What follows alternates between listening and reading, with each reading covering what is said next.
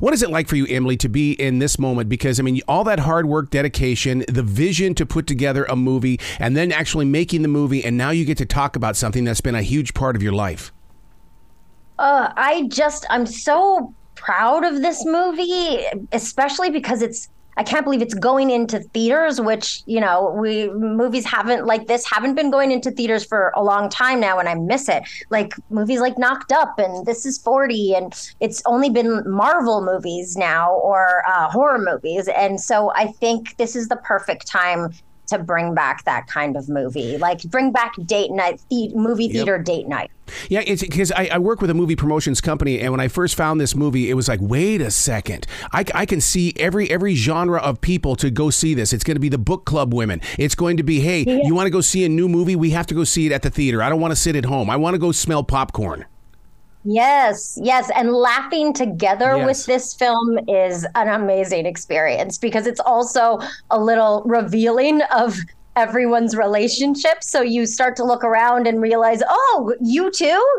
You've been married for 15 years and you're not having sex. Yeah. See, and that's bonding. And that's the shock and awe of it, is because that shock and awe creates conversation, which creates a moment at work where you go, you're not going to believe what I just saw this weekend. You've got to go see this movie, The End of Sex. Mm-hmm. Yeah. No. And I also love the idea of couples going to see it together, and then the conversation on the ride home is either going to be you guys are going to have amazing sex after, or you're going to have a conversation about it and things are going to change. Yeah, it's always what have you been doing lately? Because you haven't been doing what I think you should have been doing. Yeah. Well, Josh meets Emma. It's the perfect couple, but there's always a but. But things begin to change. Yeah, well, so they're a married couple who have kids, and their kids go off to camp. And so they think, kids are away, we're going to do it in every room of the house. And they quickly realize that they're a little out of practice and have lost that spark. And so they do what most couples would do, is try to reinvigorate their sex life by going on a series of sexual adventures. And they go to the sex club, they try and have a threesome. All of these things don't go very well, and laughter ensues. When you make a movie like this, how do you bare your soul for it? Because I mean, you're putting yourself into this role, and people are going to make that association when they see you. Well, I kind of love it because to me, it's really honest and true, and I personally find the funniest things come from the truth. I don't laugh that much at just pure jokes. I laugh at reality. So I just think Jonas's script was so brilliant and relatable, and seeing this with an audience, I have seen it with an audience, and it's such a special experience to see everyone relating to it. Yeah, because when you're right there with that audience, everybody is going through the same emotion, and the thing is, oh my God, it's such a blast when you can do that kind of stuff. Yeah, and it's also when you realize that, other people too are experiencing the same thing as you that you're kind of ashamed about, especially because I think there's these expectations out there all the time about, what a married couple should be like and how much sex you should be having. There's all expectations on Instagram of what you should look like and your life should be like, and none of them are real. So to kind of pull back the curtain and reveal a real relationship is quite enjoyable. When I do my movie promotions, I'm that guy at the end of the theater that when people are walking out, I ask them, what did you think? Tell me why you like that scene. What was your favorite part? People are reacting to this movie in that way, to where they're coming out with a story. They've got kind of a bashful look at first, but then when they start talking, oh my God. Yeah, I love that. This has been such an exciting experience for me movie-wise, because I've mostly done films that are like darker or horror movies, but to do something that is so, again, just relatable. Everybody feels like they're seen in it. Mm-hmm. They're like they're part of it, like a song. I mean, it's almost like, okay, that's my favorite love song because I see myself in it. Yes. There's got to be another level to this movie in the way that there's got to be a group where people who are struggling can go to. Any word on something like that? Because people, it's such a private, my mother would never talk about this stuff. Never. But many times I wish she would have been more open. Yeah, well, I think kind of the lesson of the movie, if there is one, is that you enter this relationship that every relationship starts with all the sex and the everything being over the top, and then reality sets in. Yep. And I think it's getting rid of those expectations that it has to be at that heightened beginning all the time, because after 10 years together, you're different people. You've changed, you've grown, and to not look at that growth as you're lacking because you're not like you used to be, it really sets up this kind of new chapter of your life that is amazing. So I kind of love that about the movie. You bring up a very interesting point, because my father used to call it the 7-year itch. He says you change every 7 years, you're going to have to find an itch. Yeah. And will you still be in love?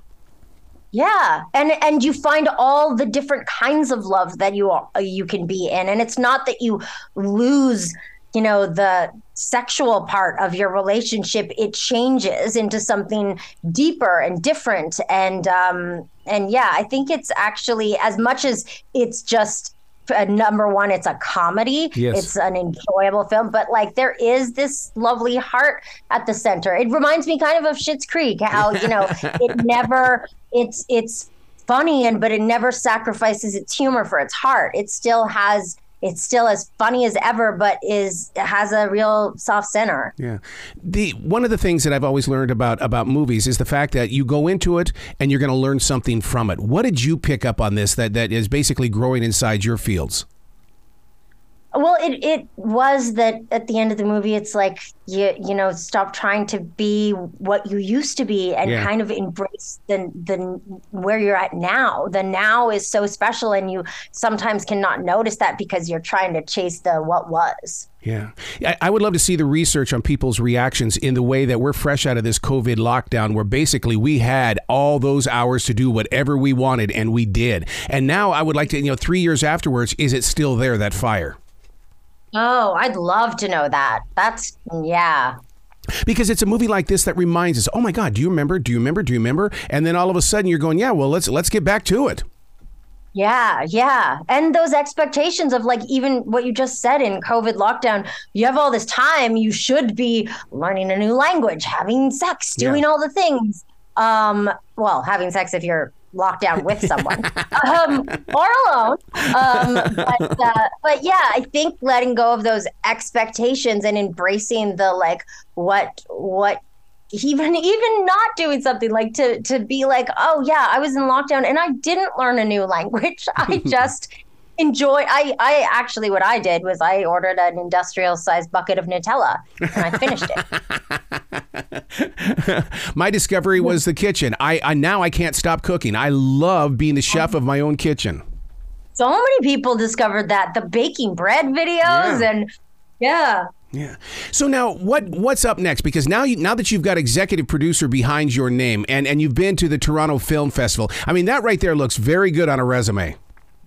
Yeah, no, I mean, I just feel lucky to be a part of this movie, and so I wanted to make sure it got out into the world in the best way. But yeah, what's next? I mean, I just released my first graphic novel that's out now, called Amelia Airwood Basic Witch, and that's my baby. Now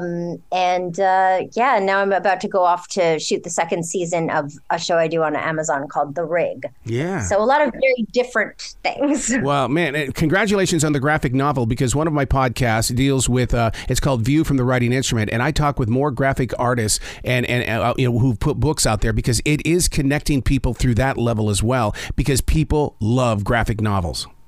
Yeah. Oh, that's so cool. You do a show for that. That's so cool. Well, because there are so many people that are sitting in their bedrooms right now writing and drawing, and they hide it. I call them hider writers, but they don't have the confidence to release it. So therefore, I need people like yourself to kind of nudge them out of that room and out here into the real world. Oh, that's so true, though. I was lucky to have people kind of push me in that direction, and I am so glad they did, because I would have never thought of myself as somebody who could make a graphic novel. And I don't draw. I hired an illustrator. Mm-hmm. But yeah, I'm going to listen to your show. That's awesome. Now, the editing on a graphic novel, you've got to sit there and you've got to be precise when it comes to sharing that storyline. Yeah, I mean, it's just a whole it was a whole new experience to me. Just learning things like there's a letterer, someone who does just the lettering. There's when you've got the art and have done the script, when you get the art back, there's a lot that's going to change in the script because you realize, oh, the art does that for you, or the illustrator has added toothpicks to the sandwiches and that makes some kind of joke happen. So yeah, it's an amazing kind of experience in writing. Well, in a situation of what comes first, the chicken or the egg, so you've got to put the words out first and then it goes to the illustrator? Yes, but then what I noticed is that once you get that back, depending on, your illustrators, my illustrator, my main one, just added so many jokes to everything and Easter eggs and everything. And so then you do have to kind of tweak and edit the writing to lift it to that level. Well, speaking of levels, I mean, that is an amazing journey for you in the way that you got to work with the illustrator. Once it's all done, now you got to sit down with the editor. And you know how editors are. They don't mind cutting stuff out. Well, it was a great learning experience for me because in writing other things that aren't, graphic novels, I love a lot of dialogue. And what you realize very quickly in a graphic novel is you don't want that. You don't want a sea of words. Mm-hmm. So it is about editing and paring it down to just the necessary components, especially because the visuals do 50, if not 80% of the work for you. Is it colorized or are you going with the black and white feel?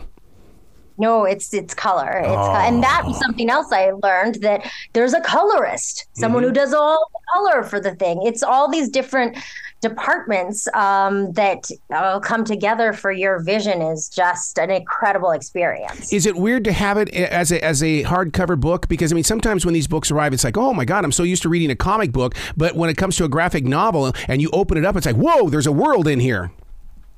Yeah, well, so there's a soft cover of mine and then there's a hard cover of it. And yeah, I mean, I don't know that I can be objective about it because it, again, is like my baby. Like there's a Jello pool in it. I have been dreaming of a Jello pool ever since I saw it jiggle. I have wanted that. And then to see it come to life in the pages is just so surreal to me. Do you take it to the next level and start putting some animation into it and some movement on the camera? Oh, I 100% see this as an entire Amelia verse. Like I want it to be a cartoon, a show, a musical. As I've already got kind of the second book in the works, I definitely want it to be a world. How do you connect with that world in the way that, because I know that when I get a book idea, that's the only thing I'm thinking about. And it's like, oh my God, I still have to live in my real shoes. Where do you disappear to, and is it easy to come back? Oh my God, I love you. You just articulated it so well. I only want to live in that world, and I find it very difficult to come back into this one. And it is something I feel like I struggle with so much. And anybody I've been interviewed by recently has been like, oh, you're doing so much. How do you find time to do? I like living in that world. Yeah, but I just love that you know that feeling, because it feels to me like a drug that I'm constantly chasing now, is just to be able to stay in that imagination story world. And that's every reason why I created the iHeart channel called Creativity is the Addiction, because you have to feed that monster. Oh my God, I need to listen to this. I am embarrassed I don't know about this because I seek out stuff like that. I'm so excited to listen to this now. Yeah, because my goal, once again, and it all goes back to, there was a time period back in the early part of the millennium where musicians and chefs, it was like they were hitting a point where they couldn't live anymore. And I thought, what am I going to do as a creative? Because we have got to get in there and help these other people. And I basically, it's a blue moment that we get, a mourning period after something that's creative is set free. And now we're going, oh my God. It's like postpartum. Yes. It's totally. It hurts. Oh my God. It does. And I remember when I was doing Schitt's Creek, I was doing another show called 12 Monkeys at the same time. And in the last season, they both overlapped. So I would do Schitt's during the day and 12 Monkeys at night. And then they both ended. And I had nothing to live for. I was just, because you get into this thing of like, that's your world, that's your bubble. And especially in writing or anything that has been your entire world for whatever period of time, it's hard to get back to like mail and taking out the garbage. And yeah, showering. Why would I shower? Yeah, I'm sitting right here. I'm not moving. My dog, basically, she'll come in and she nudges me because she's taking me for a walk. She knows when I've been in this studio way too long. Yeah. Oh my God, that's funny. Oh man, where can people go to find out about your book and find out more about the movie? Because they need to make that connection with you. Well, the movie comes out April 28th, this Friday, and it's in theaters across America and Canada. And it's called The End of Sex. And my graphic novel is out now, basically anywhere you buy books, Amazon, Barnes and Noble. But I would highly recommend people buy it at a smaller bookstore because they're amazing. And it's called Amelia Airwood Basic Witch. Please come back to this show anytime in the future. The door's always going to be open for you. Thank you. I cannot wait to listen to your other show. Thanks. Thank you. Will you be brilliant today, okay? Okay, thanks, you too. He's so cool. Mm-hmm.